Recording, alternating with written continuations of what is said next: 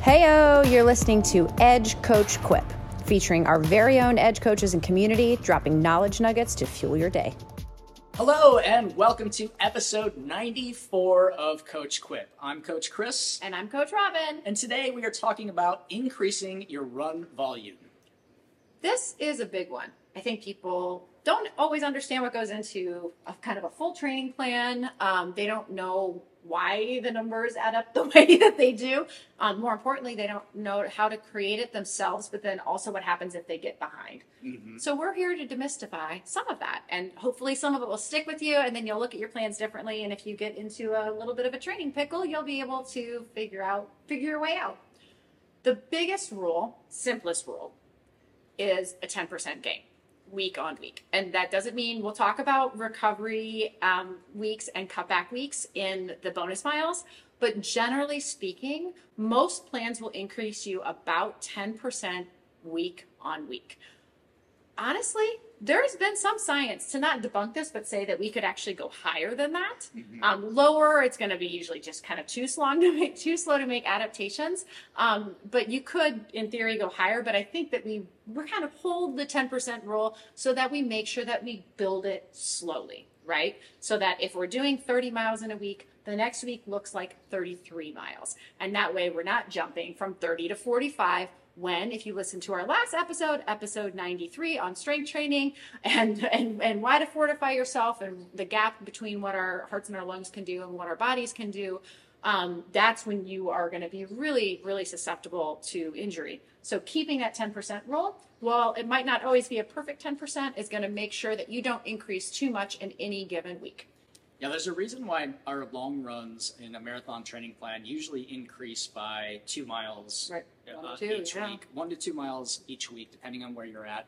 And there were so many parts of the last episode that I thought were great carryover here. So if you haven't listened to the last episode 93 about strength training, go back and listen to that one. And then schedule a class at Edge. And then schedule your strength training. But there are so many carryover pieces from that are so similar to increasing your run volume.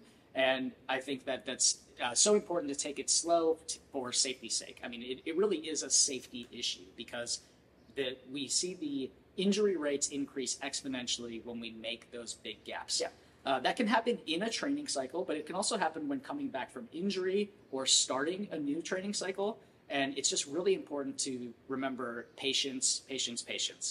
And I always think of things like strength training or even increasing volume safely as insurance, right? The last thing we want to do is get injured and be sidelined, not to mention the cost of being injured and sidelined emotionally, financially, all of time-wise. It's not something we want to do. So think of being diligent about that volume increase as insurance to being able to have a successful season and a successful race.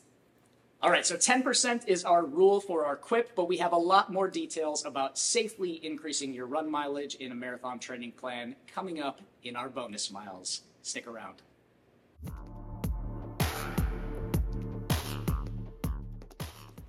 All right, we're in the bonus. All right, this is where you're going to learn a little bit more about increasing run volume. Safely, smartly, effectively, all of the above. One important note is we will talk a lot about increasing, but we're not necessarily going to talk a lot about cutbacks. So generally speaking, do we need recovery weeks? We absolutely need recovery weeks. And depending on your cycle, and we'll talk a little bit more about training cycles in a moment, it's going to be either every third or fourth week, and you have to take recovery weeks. That is not negotiable. As well, you will see tapers and reverse tapers. So a taper is where a 2 to 3, sometimes 4-week period for very long things that we will gradually cut your volume down. And then a reverse taper is after the race on the reverse size where we give you some time off and gradually build you back up, assuming that you're leaning into something that you need volume for. All of those things, recovery weeks, tapers, reverse tapers, they must happen when we're talking about run volume. If you run increasing volume forever and ever, you will implode. It will not end well for you. So to Coach Chris's point, every 2 weeks, every 3 weeks and every 4 weeks, having that cut back throughout the season, very important. Remember this little adage, fitness only actualizes through the recovery phase. So whether that's we're lifting something heavy and we get micro tears, we have to give ourselves time to recover for those muscles to come back together stronger. Same thing holds true with run volume. Fitness, that gain in endurance, that gain in making sure mitochondrial density, all of those things will only happen if we give ourselves this proper step backs we need in volume in order for those changes to occur. Does not mean totally pause on week 4 of recovery week and don't run at all. It means cut it back enough so that we can launch you into that next build phase. That is a super important point, and I feel a future episode about recovery days and recovery weeks coming up during our marathon cycle. But for now, we're going to talk about increasing. So one more time with your catchphrase here. Oh, fitness is only actualized through the recovery phase. Otherwise, it just becomes junk. Okay, now we can go on to increasing our run volume safely. So let's talk about a runway. We often have our marathon training cycles are 16 to 18 weeks, right? What is the difference between a 16 and 18 week cycle, and would you do a longer cycle for someone? Yeah, you absolutely could. A shorter cycle is basically going to have probably longer sets of builds. So a 3 build, 1 cut, and it's probably going to also start with a little higher volume to start. So maybe your long run on that week 1 of a 16-week plan might be like 8, and a 20-week plan might be like 5, right? Mm-hmm. If someone has lower overall volume, we're going to give them a longer runway to start. So for instance, half Ironman plans, I've seen as short as 16 weeks. I'm sure there's some that exist even shorter than that. So that's where we're doing a 1.2 mile swim, 56 mile bike, and a half marathon, right? So a lot of moving hours. I've seen them as short as 16 weeks. We have ours written at 26 weeks. So that we're giving people a very long runway and a lot of time to maybe have 2 build weeks, 1 recovery week, so that we give them very gradual adaptations and really kind of stretch out those adaptations to maximize fitness and reduce injury. Those shorter training cycles, the 16-week, or I've even seen 12-week blocks, those are great for people who have just finished a reverse taper and maybe have already raced in the season. This for a second part of a season race, that's a great training plan, and you'd have the volume there already. But for anybody who's coming into it, like you said, if you are on the lower side of your weekly overall mileage, or you're coming off of injury, you're coming back into fitness, or you've been training for 5Ks and now you're taking on a marathon, you are going to need that longer runway. And that runway period that we're calling it is just the gradual increasing of volume and a little bit of intensity maybe just to prime you and get you ready to start the real work. Yeah, this is the probably most important part. If you're listening to this at the beginning part or, a month before you're starting off any type of training, choose your runway smartly, right? Choose it based on where you're at, where you're coming from, and where you're going. And in those early weeks, you can add in cross-training to bridge the gap. So while your maybe regular run week might look like 4 or 5 runs a week, you can do 2 to 3 runs a week and add in some cycling or some swimming to help boost the endurance, boost the cardio, and adding in that strength training to make sure that we're safely getting to our starting point on that real training cycle. All right, let's talk a little bit about what do those builds look like, right? I know that in the first part during the QIP, we talked about that 10% increase. So it's very common. Let's say we have a perfect 4 weeks, right? Let's say we start at 20 miles for the week. We would go to 22 miles and then somewhere around 24 and a half. And then we would cut back before we start that next build phase. That's a very linear, almost perfect little staircase progression that you see if you use Training Peaks or Final Surge. You see that, and you would ever schedule it out, you would see that staircase just kind of keep using that 3 up, 1 down. There is another way to do this, which is to effectively, let's say we're starting at that 20 miles a week, where we would keep the same 20 miles a week for each week and then cut it back. The way that this works, it's kind of a catchy phrase. It's IIP. You would want to introduce the new volume, then you'd want to improve on that week, and then you want to perfect it. Basically, we're going to increase the intensity. So week 1, I do 20 miles. Let's say I do them all easy. Nice and aerobic, lower load on the body. First time doing 20 miles a week, I'm going to rock it. If that goes well, I repeat it a second time, but I give myself 1 intensity run on that second week, same 20-mile cap. The third time I repeat it, again, 20-mile cap, but I'm going to give myself 2 intensity runs or maybe color in some fun stuff on my long run of that week. Once I do that perfectly, then I can do cut back, and then maybe the next time I'm at 25 miles a week for that 3-week build. So in a case like that, because you've done 3 weeks of building that volume, adding in the intensity, we can go up a little bit higher than that 10% in that next block. Yes. Right? Yep. And that's a great question, right? So this is kind of nerdy coach stuff, but it's a different way that you might see plans out there. It's also honestly a really great way if you're looking to like ease back in. Let's say you're on the right side of injury mountain, to do that where that first week is all easy, and then we add in the intensity week on week. So important, because patience. Again, we need to be so patient when we're doing this training. I think that there is this idea that people want to increase the volume so much so quickly, and especially if they're in that spot where they're just coming off of injury mountain. I love that. That they want to see the progress of making the mileage they're increase. Eager. Yep. Very eager, and we have to understand that accomplishing the 20-mile week and then the 20-mile week with intensity and then multiple intensity sessions, that is progress. We have to measure progress in as many ways as possible, right? Measure success in as many ways as possible. And it's not just about going 20, 22, 24, 26 miles per week. It's not just about your mileage. It's also about the actual sessions that you're doing within the weeks. And so just remember that we have to be patient, and that your training plan might not look like somebody else's training plan, depending on who your coach is, depending on what you're following, and we all have to follow our own plan. I know we talked about the staircase a little bit. Mm-hmm. What happens, which goes back to the 10% rule, right? Or if we're doing the introduce, improve, and perfect. What if you do fall? What if life gets in the way? You're not injured. Life gets in the way, and you're heading into a training week, but you didn't get your prior week done, right? So you got a 3-week build, let's say. Week 2 didn't get done at all, or was really, really not what it needed to be. Do we cram in week 3? Do not cram. Let's repeat that. Do not cram your not training. cram.